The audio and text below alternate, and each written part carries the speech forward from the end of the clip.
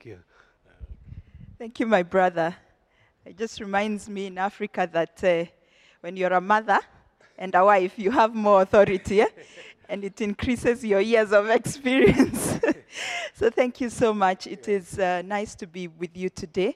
And what I'm going to share with you is none of my doing. It's the Lord's doing. I think that's what he was reminding me this morning, that the glory is his and the work is his. The work is his, and he preserves us so that we can do his work and his name can be glorified. I also come here, again, not alone, but working with a team at Center for Urban Mission and also Carlisle College.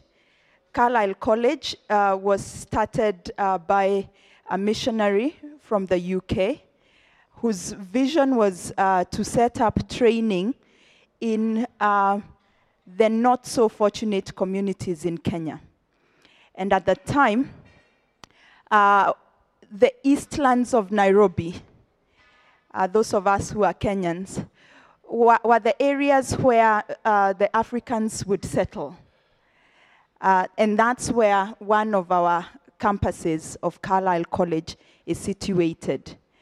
But even now, one of the characteristics of the Eastlands, if I can ask one Kenyan, is what?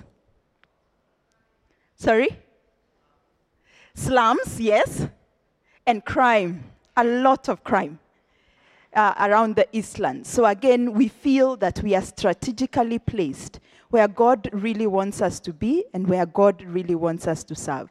So again, he's telling us, it's not about you, it's me who keeps you there. And as we continue, I'll be sharing with you some of the realities that make us always remember day to day that what we are doing is God's ministry. So another campus that we have set up is in Kibera, so that as we teach and learn from God and learn from the communities, the people we teach, like Joel Soti, who is just walking in as one of our students, studied right in the heart of Kibera, right in the heart of the slum. So that when we are learning, we are still interacting with communities, and we are asking ourselves, after I finish my learning at Carlisle College, what is the relevance of this theory? How can I put it into practice? So that's about Carlisle College. But Carlisle College has a department which we call the Center for Urban Mission. And that's the department from which I come from. That is the story I'll be sharing today.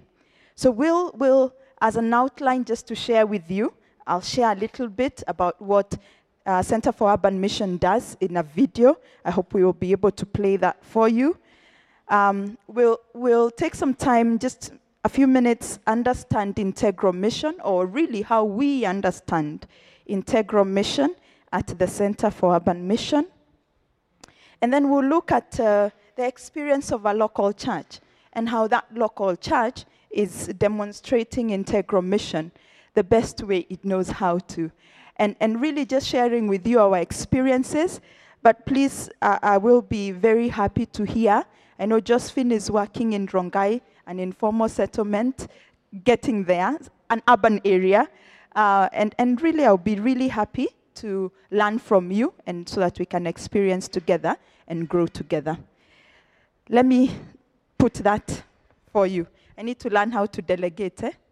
Okay, let me do that. Timothy, please help. I got to know Timothy yesterday, so But perhaps 55% of the population are living on just 5% of the land. We live in a very divided city. So it seems to us that the place where the church really needs to be present and active and ministering in a sustainable and transforming way is right here in the heart of the slum. For the last 8 years, I've lived in Kibera and worked in Kibera. I've observed a number of challenges, which I believe is common to most of the slums. Top on the list is poverty, but poverty is a product of many forces.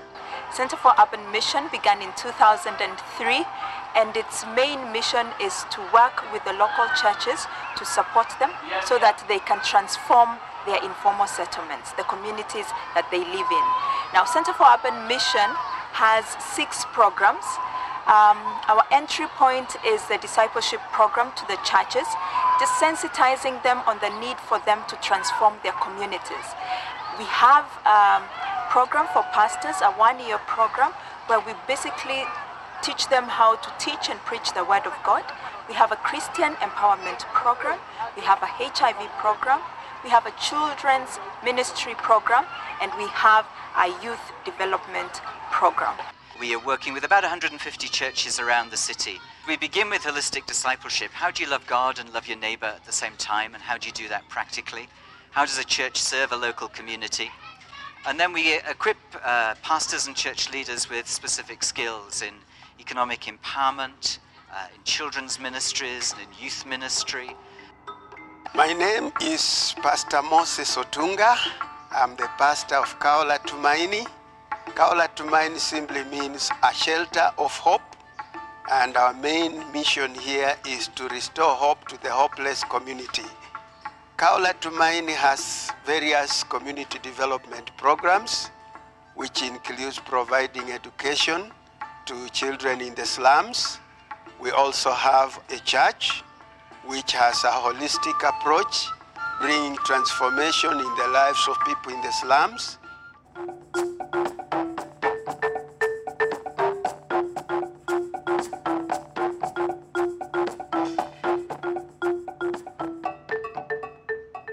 The Department of Economic Empowerment mobilizes churches so that the churches can be able to mobilize their members and members of their specific communities to start small savings groups using the small resources that they have. And when they come together through social capital, they can be able to raise resources to help them as a group. Our work with Center for Urban Mission has been to work with the churches to build their capacity so that they can be agents of transformation, just to see that we leave Korogosho a better place than we found it. And we've had programs that try to address this. Personally, when I came in as a youth specialist coming to work in terms of behavior change communication, getting the church to have the capacity to be able to address issues affecting the young people, how they can be economically empowered, and how, most of all, they can be able to make very informed choices in life, and choosing some of the most economically productive activities that do not also put them at risk, and above all, just to bring them closer to God.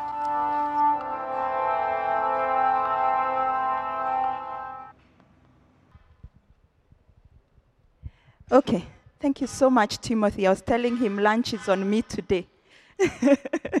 Thank you so much. And David, thank you. So just a small snapshot on what we do, but just to bring a little emphasis,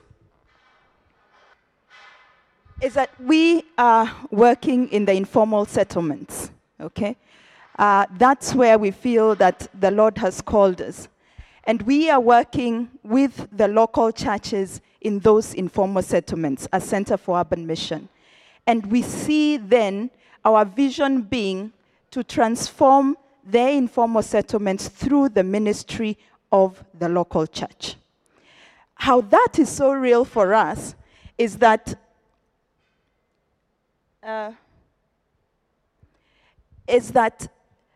if there is no local church in that informal settlement, we will not be present. For us, we see ourselves as catalysts, but the local church being the implementer, being that agent of change to bring about transformation. So really embracing the local church and the role that it can play. We know the local church has challenges like any other institution has, but we have decided this is the vehicle, and we know this is the vehicle that God has given us here on earth to bring about change with its benefits and with its challenges. And I think for me, my understanding of transformation is just in this picture of this girl.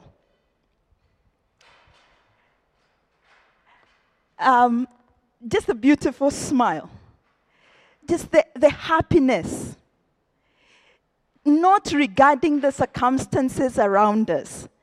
So for me, this understanding holistic transformation as when, I think because I smile, but when I can afford a smile, when I feel everything is well, it is well with my soul, regardless of what else is happening in my environment, I am at peace with the realization that I know my God is in control. So for me, and we'll still understand as we go along, just bring a little light on what transformation is. But really, this picture for me just brings all that clearly out. So transformation, holistic transformation, just following on that. As Center for Urban Mission, we, following the Mika Declaration, chose to have our mission work as being integral, okay? Our mission work has been integral. Integral meaning, again, using the same holistic transformation. Integral meaning that their proclamation of God's word has social consequences. And our social consequences, too, have evangelistic implications.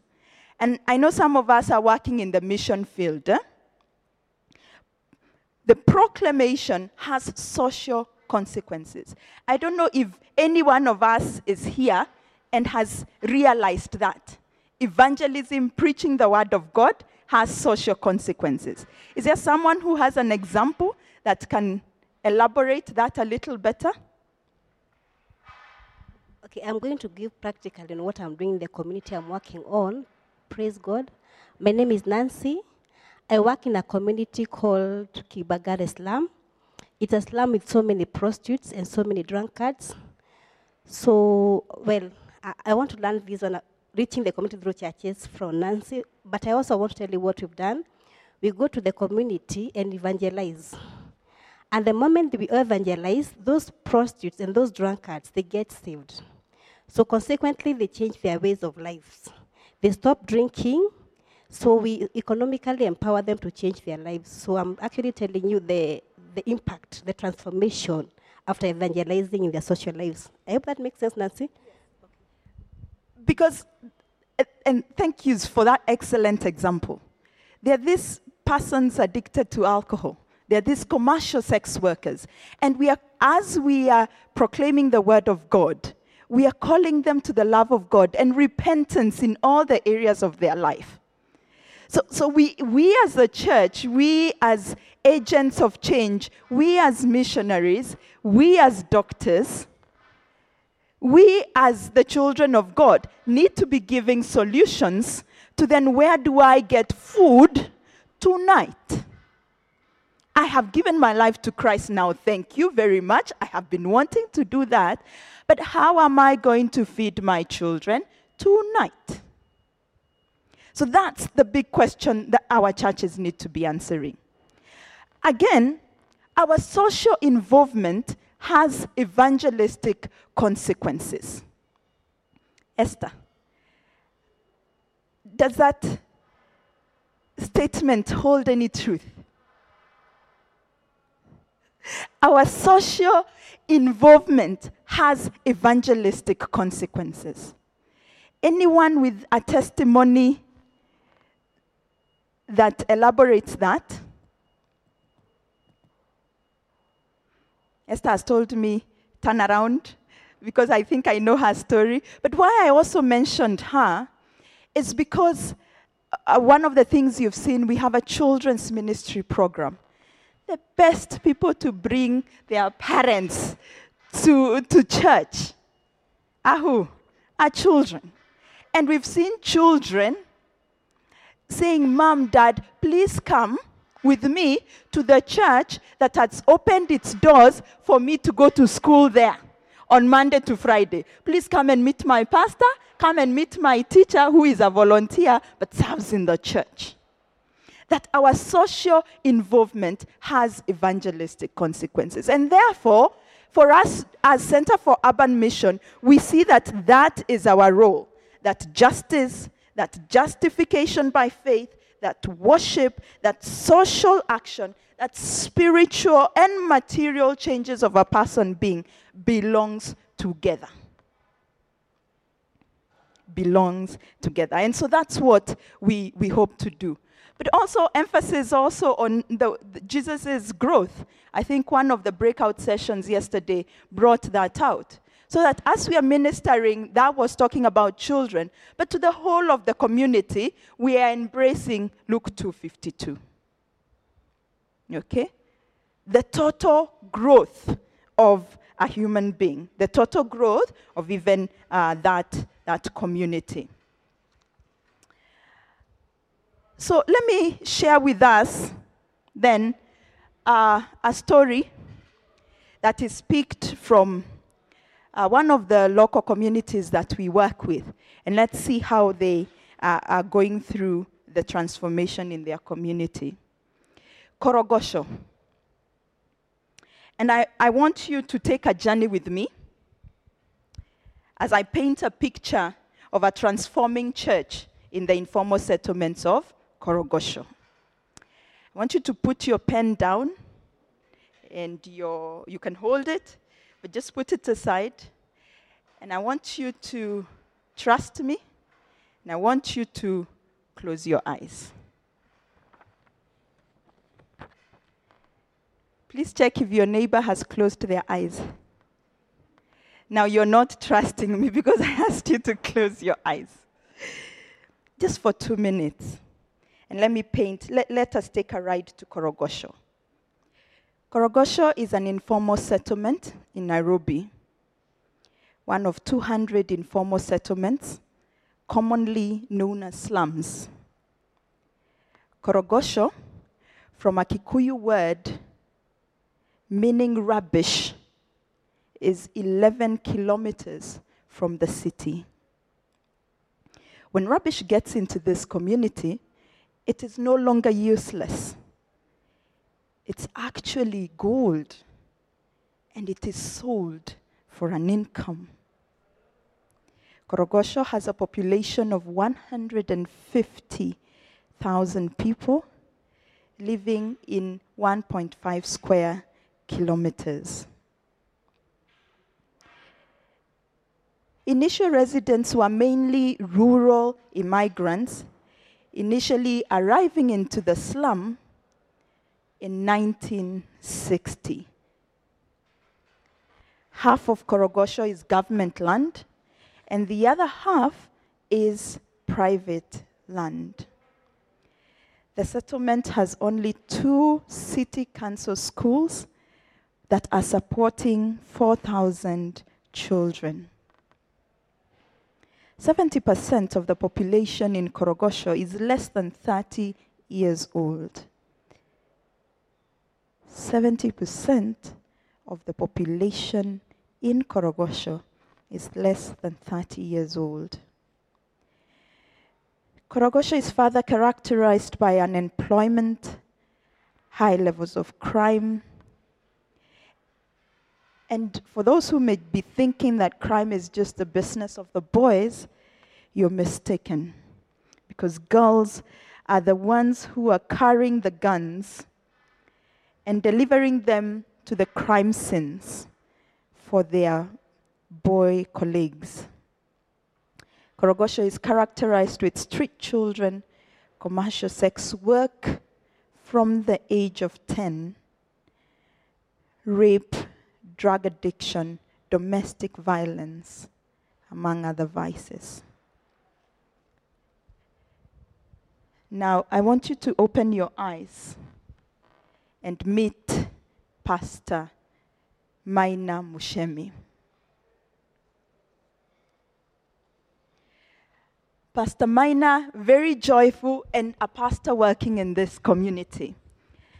Pastor Maina pastors a church in Korogosho, that community we talked about, and his church is called Calvary Worship Center, right on the streets of Korogosho. Before we met Pastor Maina at Center for Urban Mission, he actually told me he didn't know how he was living. I truly do not know how I was living. How are you eating? I truly don't know. It was God's miracle because honestly, I did not have any resources. So he said. Pastor Minor at the time was involved in preaching the word of God and very aggressive at that. Pastor Minor was struggling, he himself, with poverty and having the I do not have mentality. When I asked Pastor Minor, then how do people within your community get an income? I was shocked, among other things. But this one in particular really shocked me because it concerns the organizations that we work in. He said members within his community get an income by attending trainings that are held by faith-based organizations and non-governmental organizations who hold trainings and give seating allowances for those trainings. So that is a source of income. So we think we are transforming people, but we are making them dependent. So for them, they say, no, truly, I would not want to change my life. Because in Korogosho, there are very many non-governmental organizations and FBOs who give us sitting allowance by just coming to sit. So there are some people who are known as professional workshop hoppers to get an income. They want to know which workshops are happening, so they come and sit and get paid from that. A challenge to us, because this, instead of bringing about development, it's depriving communities from being creative and being empowered. Of course, there are other vices that Pastor Minor was saying young people and others in his community get into to get income, and small businesses. But we're talking with him about his church, and he said, 20 members and a tithe of 20 shillings per month. Per month. Now, pastors, tithe is very important. But really, so when we were talking with him, this really came out very strongly. So then Pastor Minor got involved with what we are doing at Center for Urban Mission. Just to further elaborate what the video presentation showed, is the programs that we do with these local churches. So we get a church in the informal settlement like Korogosho, get a church like the one for Pastor Minor, and get Pastor Minor involved. And these are the things Pastor Minor has been able to go through. The first is a training in Samaritan strategy. That's what we call it. But really, it's discipling the church to integral mission. It's taking the church through the Word of God, the story of God, from Genesis to Revelation. And then asking the church, okay, then looking also at our cultures, our various cultures, and how our cultures respond to the Word of God. But we are also asking the church, are you a relevant church in your community? What do you understand as being the Word of God? And bringing integral mission within the training. We encourage them to then look at a way in which they can reach out to their community by what we call a seed ministry. So we encourage them to look outside their four walls, reach out to their neighbors, and do something that meets the needs of their community, is used and is resourced through local resources, and is communicating the love of Jesus Christ to their neighbor. And so after this training, they go out and they begin this seed ministry. Some of them begin schools, preschools. And they discover actually we have a church hall that is open for us from Monday to Friday without anything happening, actually Saturday. And we open it on Sunday evening when we want to clean it and then do our church service on Sunday. So they have that resource. Can they reach out to their community?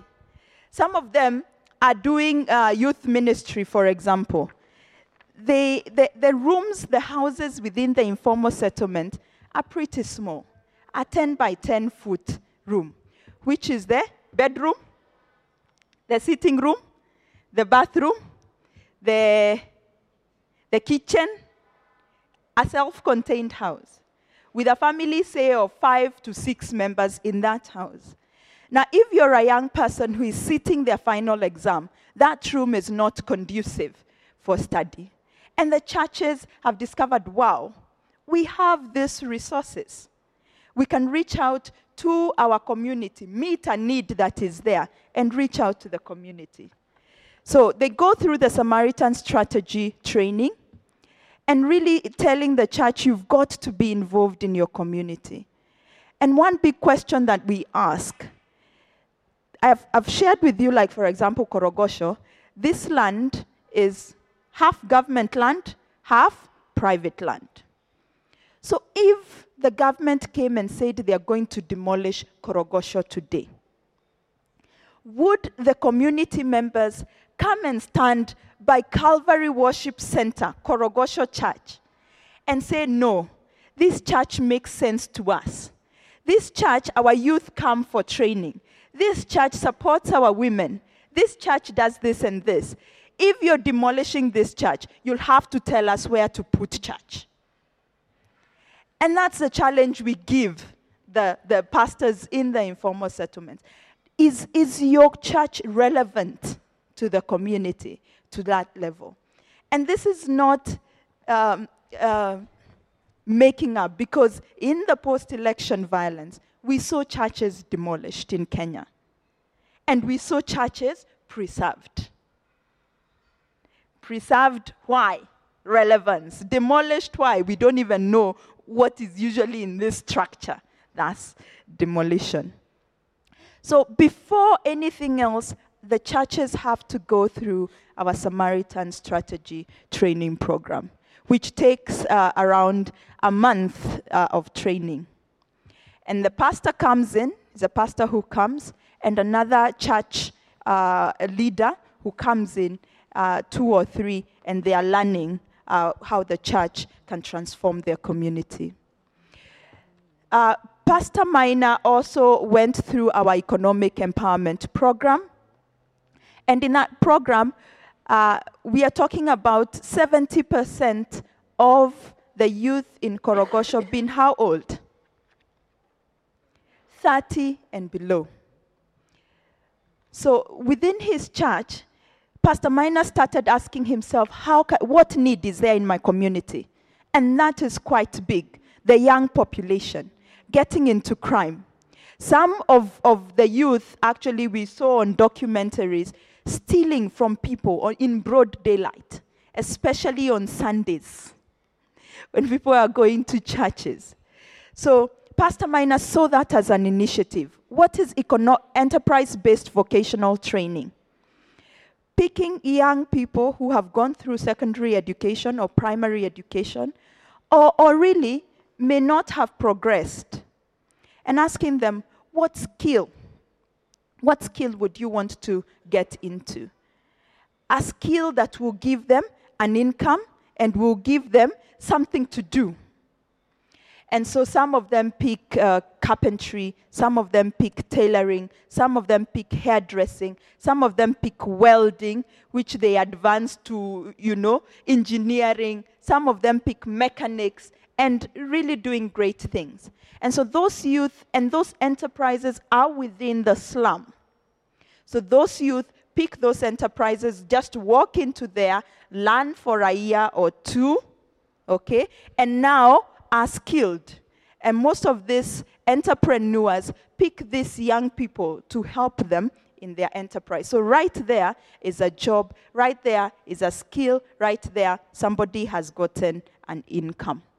So Pastor Maina, his youth went through this, and he's currently having 50 youth with just this one church doing this. They've also gone through savings and loans as a group.